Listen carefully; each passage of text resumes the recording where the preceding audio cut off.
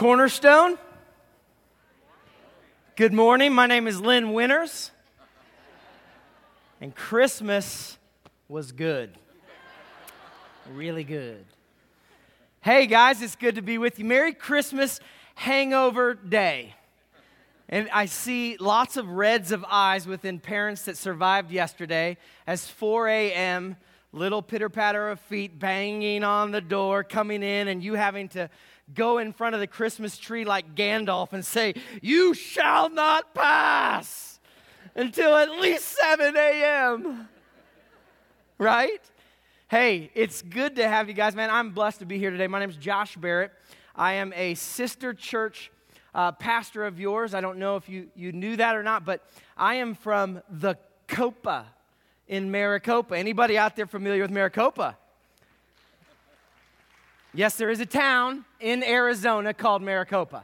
And some of you are like, I've heard of this. The only thing I know of is there's like a Dairy Queen there, and that's true. About 4 years ago, they decided to build a town around it, the Dairy Queen. Okay? So next time you're on your way to San Diego, just say hi to us, okay? It is great to be here with you guys today. I am blessed to be able to share with you. I had free reign to be able to share a topic with you. And we just wrapped up a series called Common People, Uncommon God. And there was a message in there that I wanted to share, which really was interesting about today in particular. Because as we've celebrated Christmas over the course of the last, month in general, and it all climaxed yesterday, everything leading into it, everything's been about the message of Jesus going into this earth and coming in the form of a child in a crib. And what's interesting is I wanted to just fast forward that real quick and help you understand, if you haven't already today, that Jesus didn't stay in the crib. The whole idea was he entered this world through the form of a crib, but ended on a cross. And I'm going to fast forward you to the end of his life. And forget Christmas, it's over now, all right? I get a chance to speak to you today because we don't do church on the last Sunday of the year. I don't know about Cornerstone, and Lynn, I gave him a hard time in the first service about that one. So, but I want to talk to you about a gospel of second chance and share about a story in particular that culminated everything that we celebrated in the last 24 to 48 hours. And this is the whole reason that we're here today and we're continuing on this message. If you read through the Gospels, Matthew, Mark, Luke, and John, and that's basically the life of Jesus through 4 different sets of eyes, 4 of his apostles, you will see that each apostle gives a very unique interpretation to the crucifixion and then the resurrection of Jesus. Mark is the one, though, that doesn't really mix too many words. He just basically says, this is how it is, this is what happened, this is how it unfolded. And Mark is the briefest and the most concisest of events. Is that a word, concisest? I don't really care if it is. I got the mic and I'll make up words as I'd like to. But in Mark chapter 16, he shares with us a second chance opportunity that many times, and if you've read this account, you probably haven't even caught it. I've read it over numerous times, and I never grasped it until I saw this jump out at me when I was studying. And this can be often missed at first glance. The first 5 verses in Mark chapter 16 are basically record of the women's surprises as they approach the tomb and the stone has been rolled away. Then it reads words of hope and optimism, as I just said, that you might not catch right away. Here's what it says. The angel appears and he says this, "He's not here, he is risen." Now, if you pause too long, you're going to miss it. So get your highlighters and your pens ready, and this is where it's at. He says, "But go, tell his disciples and Peter that he is going before you to Galilee." Did you guys get it? Did you catch it right there? So I got a lot of blank stares at me like, what, huh? See, it's right there. He says, "But go tell his disciples and Peter." Now, wait a minute. Last time I checked, Peter never got kicked out. He's one of the 12. But it includes him in this message, and it says, "and Peter." Why the exclusivity about Peter? What about that? It says basically in paraphrase, don't stay here, go tell the disciples, and especially tell Peter, that he's going on before them to Galilee.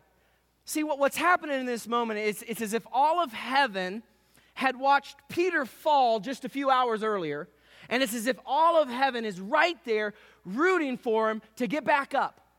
Be sure, go tell the disciples, but you guys, make sure, ladies, make sure that you tell Peter that he's not left out. You tell him that his one failure doesn't have to be a flop. Okay, I'm just giving you a preview of what we're going to talk about today with Peter. Now, as I've done in our series, this is just one snapshot, I'd like to ask you a question today. Most of our lives in this room are filled with just common, ordinary lives. And I'm not slamming anybody, that's me too. What I'm asking is you would hear this message today, that you might place your mindset into, okay, embrace who God made me and all of my ordinariness, and would I be willing, would I take a chance on God today? Would I consider the opportunity in which God is inviting me to take, and would I be willing to place my common life into the hands of an uncommon God? So that's one deep thought. That's what I want you to be thinking about throughout this message. Would I consider placing my common life into the hands of an uncommon God? Let me take you back to where Peter blew it so you understand the whole preface of what I just shared with you. In John chapter 18, verses 12 through 27, it tells us the account, the story in which Peter blew it, and he blew it big.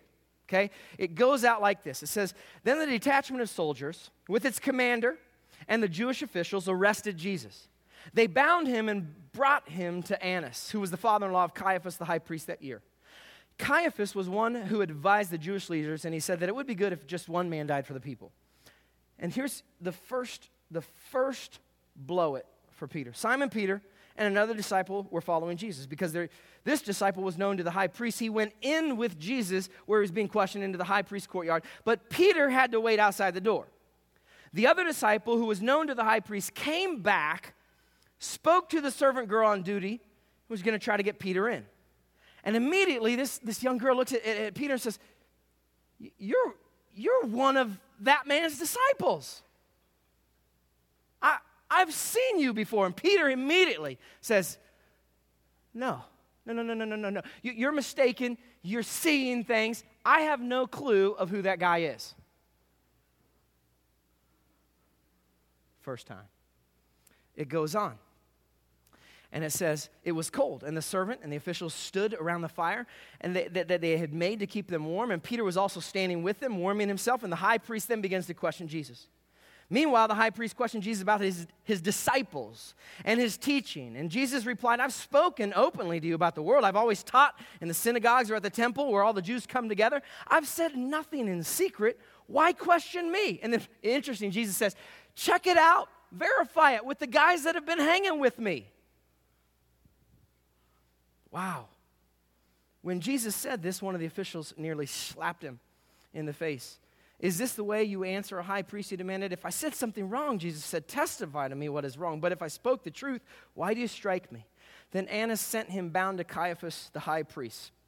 Number 2 is coming, verse 25. Meanwhile, Simon Peter was still standing and warming himself. So they asked him, "Hey, didn't I see you too with this guy named Jesus?" Peter's like, "No, I don't know what you're talking about. It wasn't me." And then a relative of whom Peter just cut off the ear of Malchus looks at him and is like, no, dude, you can't. I just saw you in the garden. Zorro, you were with him. And Peter's like, "No." You know, they had to bleep him out. "I was not with him." 3. And as soon as he said it the third time, a rooster crowed. You know, when you read this story, if you know anything about the Bible, you might find it really shocking and hard to believe whom it was that's denying Jesus. Just hours before, the same guy is the guy that's defending him in the garden. this guy named Peter. From all that we know, even despite Peter's shortcomings, Peter has been known to this point in time as a sincere, dedicated follower of Jesus. Anybody else in here would like to be called that? I mean, I'm a sincere, dedicated follower of Jesus. He's just like you and me. Another thought for you today. Just pose a question. Does your theology leave any room for a sincere follower of Jesus to hit bottom? Does it? See, from Scripture, we've read about some people that we can understand this. I mean, just hours before, another disciple by the name of Judas betrays him. Judas had already hardened his heart along the way. And at the core of his very being, he was a thief, and he was never really trying to serve the Lord. He was using Jesus to serve as a means to an end for him, to gain that notoriety, to gain money. I mean, there was never any sincerity in his heart for Jesus. There was never devotion. All he had from the beginning was pretty much a hard heart of unbelief. But Peter is different, right? I mean, he really does love the Lord. Yet what he just did, he really is trying to do what's right. I mean, if you look in Scripture and see things about Jesus, who really has tried harder to follow after Jesus in his footsteps? I mean, he's really trying to do wholeheartedly what's right. Which leads us to a question. How in the world can it be that a person with such sincere motives, faithful follower of Jesus Christ, can find himself or herself at such a point of failure? Here's what you need to know, and I say this cautiously so you hear me right, and you don't maybe keep beating yourself up. Sincere, dedicated followers of Jesus Christ can sometimes fail the Lord. For example, David. David gets nicknamed the greatest name in all of Scripture, according to, this is me saying. He was named a man after God's own heart. I'm sitting here thinking, if I die, and on my tombstone, if it were written, this is Josh, a man after God's own heart, I'm pretty cool with that epitaph. I mean, I like that on my gravestone. And this is who David was, and one of the greatest compliments in all of Scripture. However, if you know anything about David, his sin, which was horrific, led to unbelievable sins that are actually unmentionable. Let me equate it today. What if President Obama actually had an affair with one of his top generals' wives? And in the process fell in love with her. It's like, I want her as my, everybody knows this. I want her as my own, so I am going to send my top general, her husband, to Iraq, and we're going to invade again. And he's leading the charge. Just think of it in today's, that is ridiculous. And yet David's sin and his unimaginable crime was committed by a man who was anointed by the Holy Spirit, who ended up writing most of the Psalms. I think it's safe to say that life is a little more complicated than we'd like it to be sometimes. Sometimes good, faithful followers of Jesus Christ act out of character. How about Abraham? Abraham goes down to Egypt after God says, you're going to be the father of a great nation. He goes down to Egypt and he's trying to protect his seed, and he lies to Pharaoh about his wife, Sarah. Says, like, she's not mine, man. She's my sister. And Abraham in Scripture is not known as a habitual liar. I mean, he was by large a man of great integrity, but in this situation, he blew it, and he blew it big. I mean, he lied to protect his seed. And later on in the New Testament, when Jesus refers back to Abraham, he says, hey, remember Abraham, the father of Israel, that big fat liar? I don't read that. What Jesus says is Abraham was a man of great faith. But he still did that. God is a God of second chances. I think it's important to note here, just so you're aware of this, in all of these cases, there were negative consequences that followed these sinful actions, and nobody gets away with anything. You can't play God for a fool. Whatsoever man sows, he will also reap. If we pulled David out here, sat him down in a chair and said, hey, David, was Bathsheba worth it? I'll guarantee you David's sitting here saying, No, no, no, no. 1,000 times no. If I could go back and do it again, I would never, ever, ever have done that. And the Bible tells us for 40 years, the sword never left his house. He suffered the consequences of it. But we still have a name label of David, a man after God's own heart. However, the one sin that they committed that started the culmination of other denials was not accurate in definition of who he was. But it is one of the things that we remember about him. And when we think of Peter, we can remember and refer to a lot of things in Scripture about who Peter was, but the one thing that you and I always remember about Peter is he was the disciple that denied Jesus 3 times. Who would have ever thought that it would be Peter that would be that disciple? I don't think it was even Peter. In his mindset, we know that the way he answered the Lord just a few hours earlier when Jesus was saying, this is how it's all going to go down, and he says these words, smite the shepherd, and the sheep are going to scatter. And Peter's like, no way, Jesus. I'm your homeboy. I got your back, brother. That ain't ever happening. That's how Peter responds. Peter had every intention to serve the Lord that day. What Peter didn't realize is that night, he acted out of character.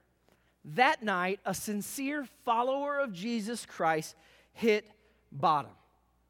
What is it? I got to ask this question as I read it. What in the world is it that caused this downfall?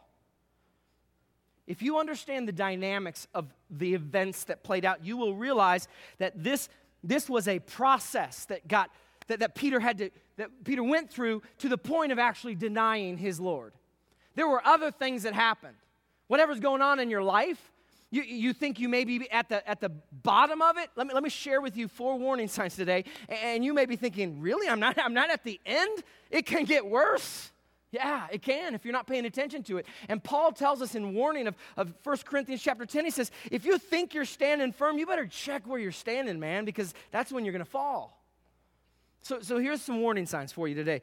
And maybe you can just put yourself in the place of Peter and maybe evaluate where you're at in your circumstances and what's going on in your life, okay? Number 1 is this. When religion, in your life, when religion supersedes relationship, okay? Get this, all right?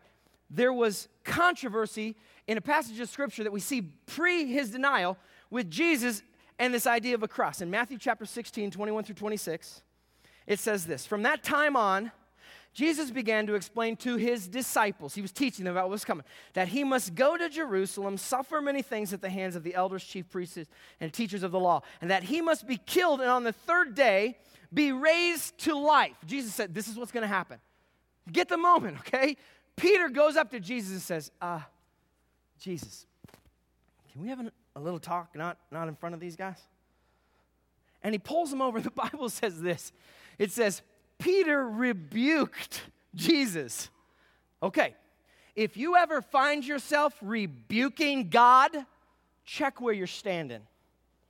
And Peter rebuked him and says, this will not happen. Never, Lord. This shall never happen to you. I got your back. And Jesus turns to Peter and changes his name. Get behind me, Satan. That's a bold name change. You're a stumbling block to me. You do not have in mind the things of God, but the things of men. Then Jesus said to his disciples, listen, guys, get this point if you get anything. If anybody wants to come after me, he must deny himself and take up his cross and follow me. For whoever wants to save his life will lose it, but whoever loses his life for me will find it. Right here, Jesus defines the rules of following him. And at this point in time, it's been somewhat religious for Peter. I'm a follower of Jesus. It's a claim to fame kind of thing. And basically, what Jesus says is, if you want to be a freaked out follower of me, you got to go to the closet every single day, open it up, Ephesians it up, put the armor of God on, pick up your cross, and label across you, I'm a Jesus freak. and not be afraid to change the world around you. And at this moment in time, religion had preceded relationship with Peter. And Jesus defines the rules, and he says, it's not just enough to know about me. You must own me. Jesus talks about the way of the cross, the way of suffering, a process that the world will hate you for. The Bible says all who live godly will suffer persecution. If you ain't got bad things going on around you because you know Jesus, check out how much you really know him. Jesus starts defining the rules. He must walk the way of the cross. True disciples must walk in the path. If anyone comes after me, they lose their identity. They deny themselves. They take up their cross and they follow me. Here's what I mean. I realized this in just a short period of time being a lead pastor. At where we're at, there are a lot of people that want to jump on a successful religious bandwagon. There are a lot of people that are sitting in this room that drink coffee that says Cornerstone on it. And you are telling people, I love Jesus. I go there. I go to CCF. You've even abbreviated it now. I don't go to Cornerstone anymore. I go to CCF, man. And somebody comes to you and they start, tell me about Jesus. You've said something about him once before, way back when. What is it that's changed your life? And you're like, I go to Cornerstone. No, but seriously, I mean, there's something different about you. But what is it? You've never ever really told me. I go to Cornerstone. I can tell you this. Lynn would amen this 50,000 times. Cornerstone has nothing to do with Lynn. Church of Celebration has nothing to do with Josh Barrett. This church has everything to do with Jesus. And if you've been missing that picture, then you've jumped on the religious bandwagon. There's a lot of people who would like Jesus to come into their lives, help them live an American dream. Of course, we want our sins forgiven. We'd rather go to heaven than we go to hell. But when Jesus starts talking about a personal cross every day, it changes the rules. Can I just tell you right now, Jesus is the biggest rule changer there ever is. Don't start playing a game with him unless you're ready.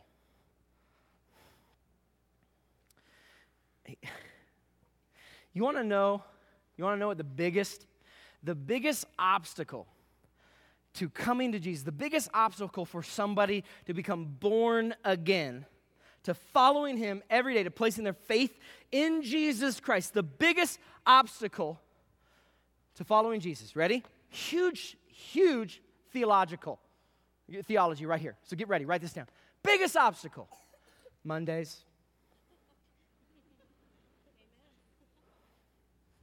Mondays. Because based on what Jesus said, it doesn't matter where you go to church on Sunday. What matters is, on Monday, if you go to the closet, you open up the door, you put on the whole armor of God, you grab the big, ugly stick, and you shake the foundation around you wherever you go for the name of Jesus.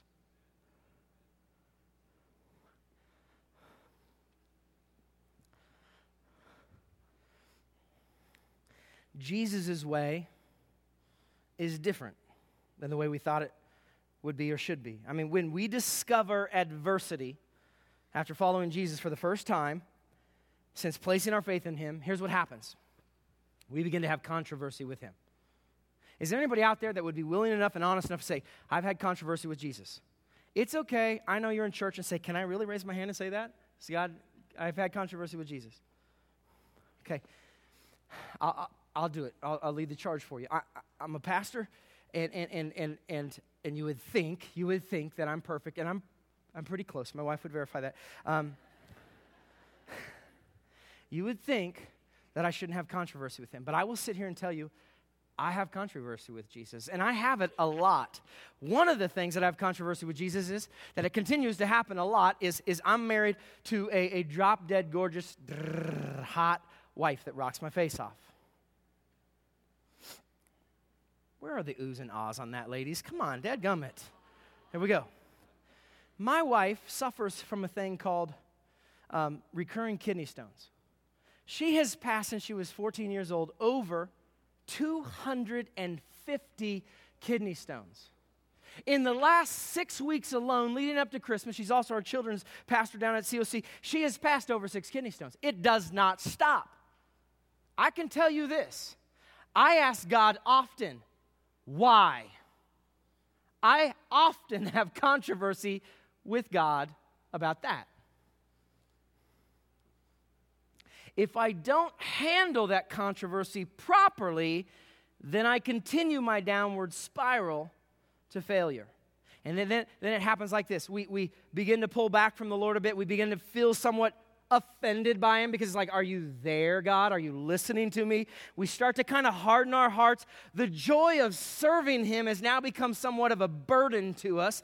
And then we often have the 3-letter word, why, enter into our vocabulary, and we might even ask ourselves down deep enough in our hearts and say, that's not right, God. That's not fair. This should not be happening. This leads us to the second warning sign, when self-reliance supersedes God-reliance. When we pull back from the Lord, we have controversy and we don't handle it the right way, we increase self-reliance, and that in turn decreases God-reliance. We know things are not completely right between us and God and ourselves, so we naturally become reluctant to continually lean on Him. Peter is quite sure, I guarantee you, Peter is quite sure of all the disciples, he is the one that's going to be there for Jesus. He's thinking this. I guarantee you. And how does he respond to that? How do we know that? Because whenever Jesus says this is what's going to go down, Peter's the one that's like,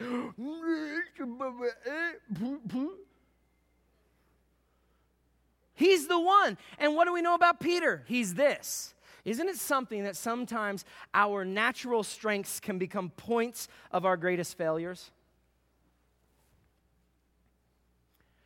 Because what did Peter do? 3 times.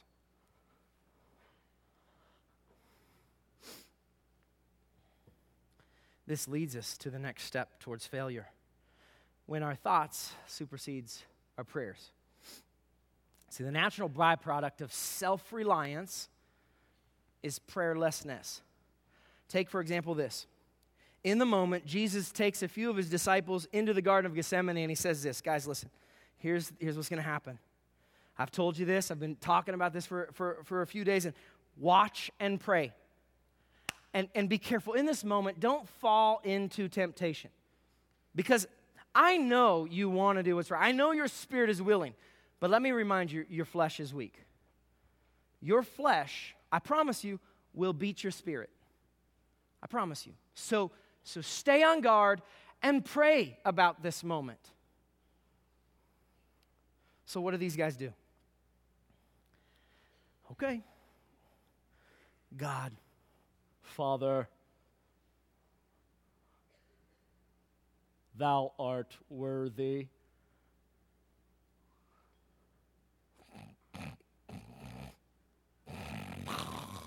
And they fall asleep. They have just been told that their Messiah is about ready to suffer the greatest death of all deaths. And they're praying. I can't be too hard on them. Because when controversy comes my way, whether it's with God or not, I get tired. Ask my wife. When we fight, I want to go to bed. Go to bed and sleep, that is. Listen, they don't feel like praying. It still doesn't change the fact that it was the right thing to do. And I can tell you this again, just from a pastor's standpoint, when things are collapsing all around me, I'm serious. Spiritual warfare from being a pastor, and I know, man, I've given this counseling time and time again. I know what I should be doing. I don't do it. I don't want to do it. Wow. Listen, this leads us to the most scary point. Maybe you found yourself in these other 3 areas, okay? You haven't gotten to that point of denying Him And then it leads you to this point. When confusion about our circumstances, what's going on, it supersedes our faith. Confusion is the synonym of doubt and the antonym of faith. And what do we know about faith? Faith is the cornerstone in our relationship with Jesus Christ. So when that gets attacked, confusion comes in. Peter finds himself in a state of confusion over what happens next. When the mob arrives to the garden and arrests Jesus, the real test is happening now. Okay? He had neglected prayer, so we know that he's operating not by the Spirit, but by his flesh. His intentions are still good.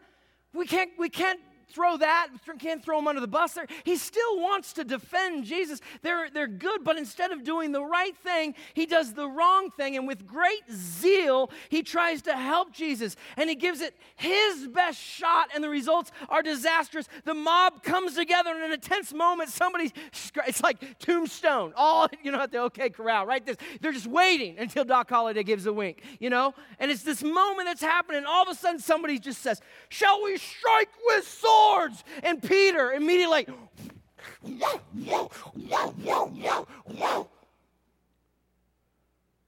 hacking away at his problem. None of you have ever hacked away at your problems, have you?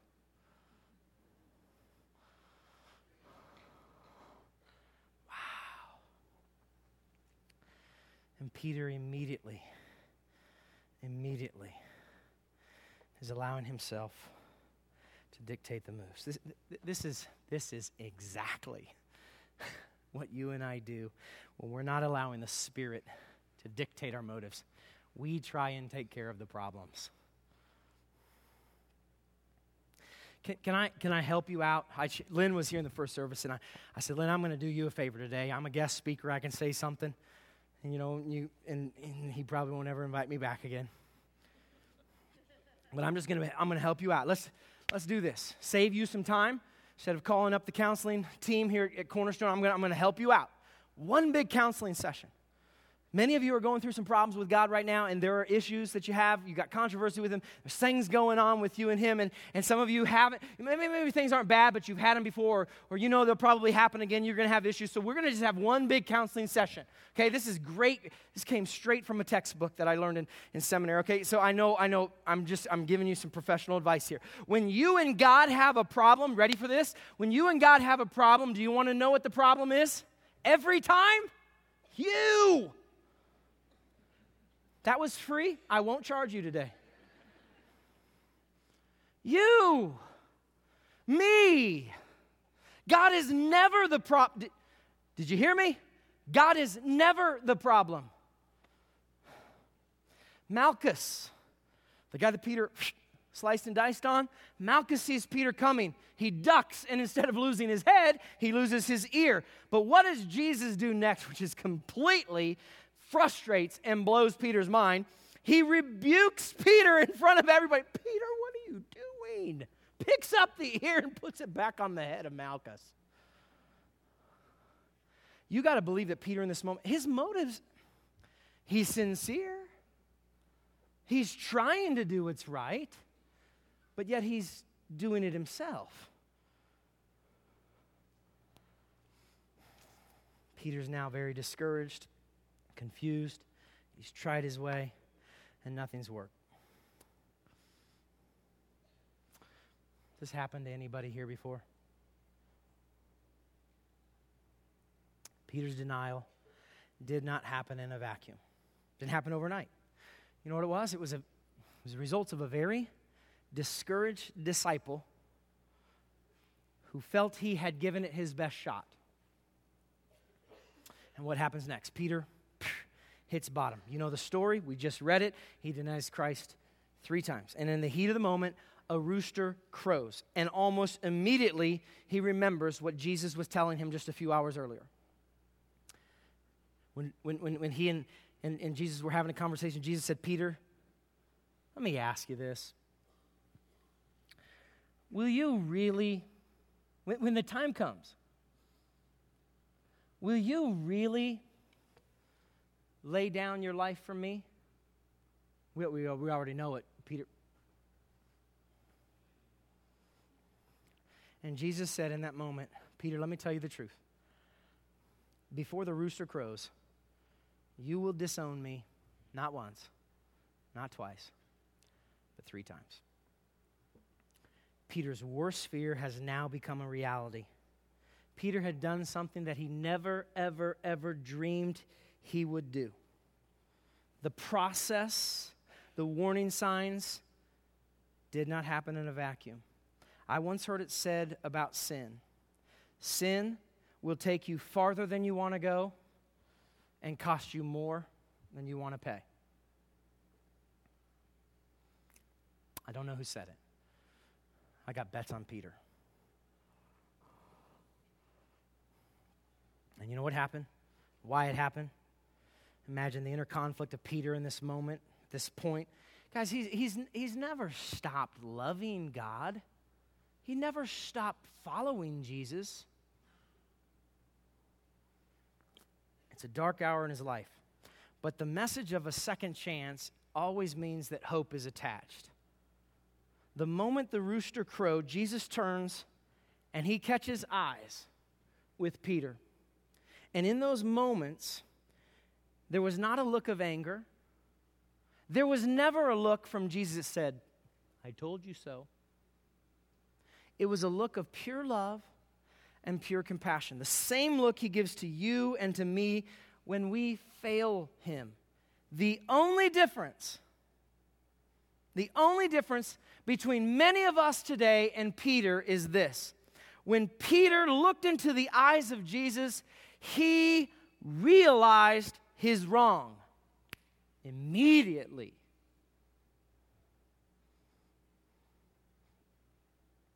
It was not the fear of punishment that turned Peter's heart that day. It was not the revelation that at the point of his greatest failure, it was Jesus stood there with tenderness in his eyes, with an unaltered state of love for Peter.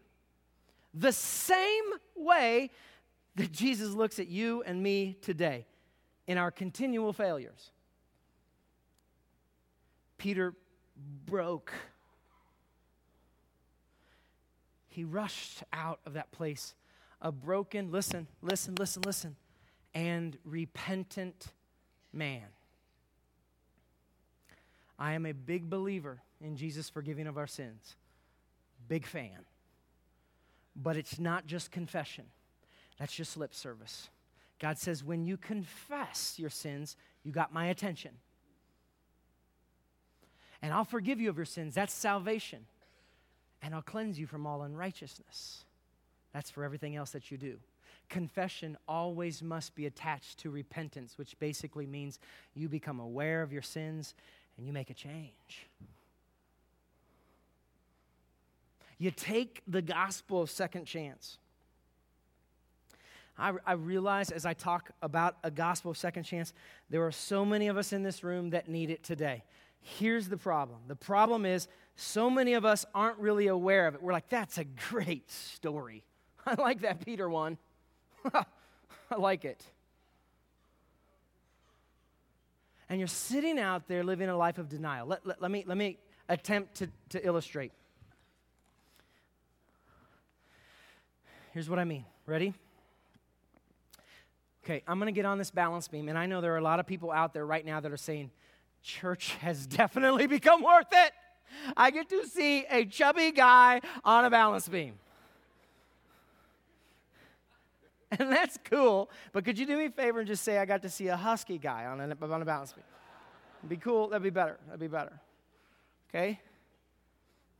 Okay. Here's what's happening. We accept Jesus. We have, this is why so many of us need it and we're not aware of it, because we have taken the second chance. So many of us in our room look like this. We've taken the gospel of second chance, and we are flying high. The King of the world. And we are Mary Lou Retton on this thing, dude. And you know what's, man, when you first accept Jesus, I have never, ever met a brand new believer for Jesus Christ be able to keep their mouth shut about Jesus. They would go up to Billy Graham and ask him if he knows Jesus.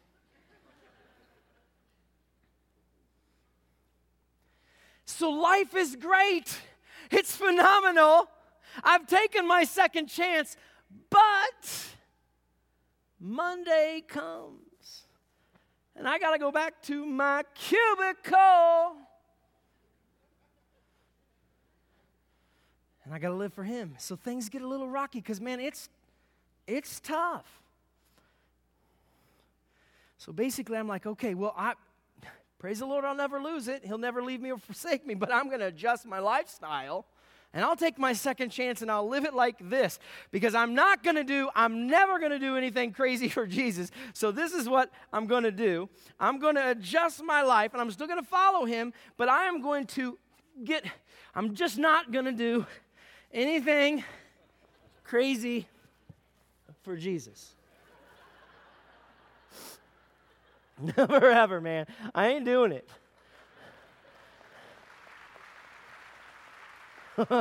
So we're like that's okay. And I'm just not going to attempt anything nuts. I'm going to move into a gated community. I'm going to homeschool my kids and make them wear helmets everywhere. But, I still go to Cornerstone. I'm still a follower of Jesus. So I'm going to I know he talks about time, talents, and treasures, so I'm still going to follow him. Just not going to do it crazy, So when I'm going to give my time, I'll give my time and I'll go to church. I'll still go to Cornerstone. All right, every 2.3 times a month. Which is what the average attendee goes to church. And I'm going to give my talents. I'll serve in Cornerstone Children's Ministries. Fine. I'll change a diaper. But I'm going to determine the terms. I'm negotiating. I'm doing it once every month, or I'll go as far as twice a month. But I'm taking my summers off. Which is what the average attender serves. And then I get really tired of Lynn talking about money. But since it is a Bible thing, I'm going to give up my treasures, but I'm going to give it on my terms, and I'm going to give him. I'll give to Jesus so I don't ever feel guilty. I'll give him 1.7% of my income, which is what the average attendee gives. And then I'm going to touch somebody, because Lynn always talks about telling people about Jesus, and I know that I'm supposed to follow him. Jesus defined following the cross, so here's what I'm going to do. I'm going to tell people about Jesus so I don't feel bad about personal evangelism. So I'm going to drink out of that, and I'm going to put one of these on the back of my car.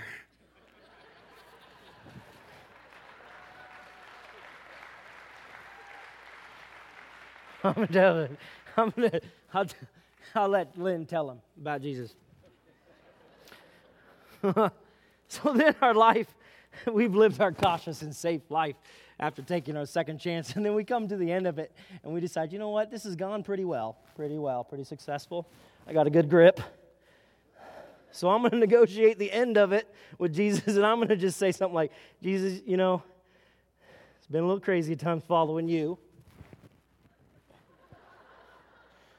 So would it be possible, Jesus, that now that I'm at the end of my life, that maybe I could just die in my sleep or something? So we have a great dream, and we try to feel the bottom. And we come to our dismount of life, and we come off of it, and we're followers of Jesus. And we realize, oh man, I know where I'm at. I'm in glory. And we look around, and there's our judge, and we're like,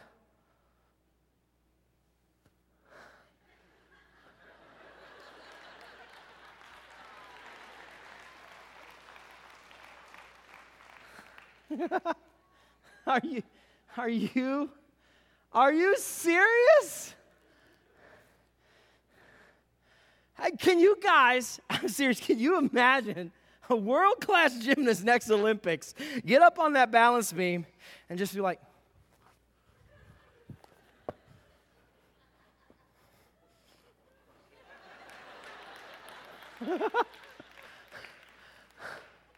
what is the judge supposed to put on the card?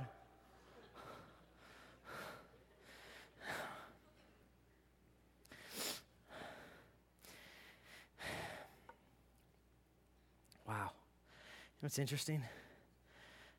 You, Cornerstone, you are just as gullible as my church do. You just laughed at yourselves. Seriously. This is exactly what so many Christian lives look like. Can I just ask you, does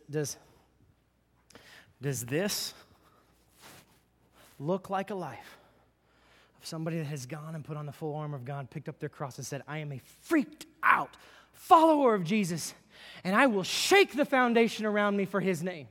Does it look like somebody that is serving their King of Kings, their Savior of Saviors, their Lord of Lords? Does that look like somebody? Or does this look like the life of somebody that has taken a second chance and continues to live a life of denial? But they don't do it just 3 times. They keep doing it over and over and over again.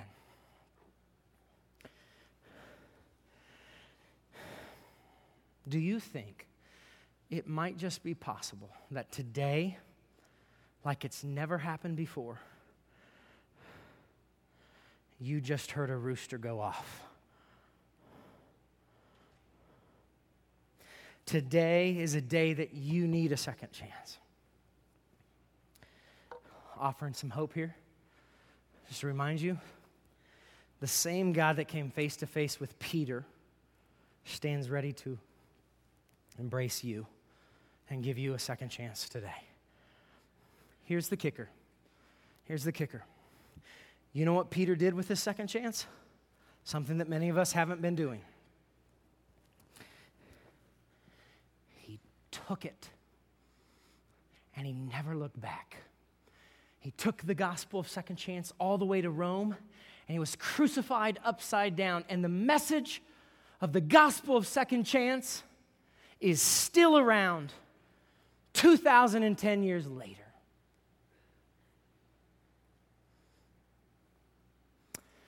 So the choice is yours today.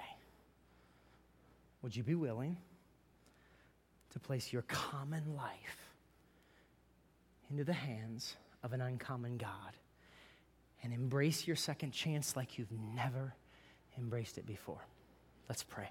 Jesus, thanks so much for being a God of second chances. I am in love with you desperately. Forgive me when I'm not. I want to pray, God, for the one person out there, you know who it is, that they weren't here today by accident. They were here to hear the message of a gospel of a second chance. And I'm praying, God, that you would give them the boldness to be like Peter. And they would say, I want it. I want it. And they'll reach out and they'll grab it and they'll never look back. Would you give them the courage and the boldness to do that today? In your precious and your holy Son's name, amen.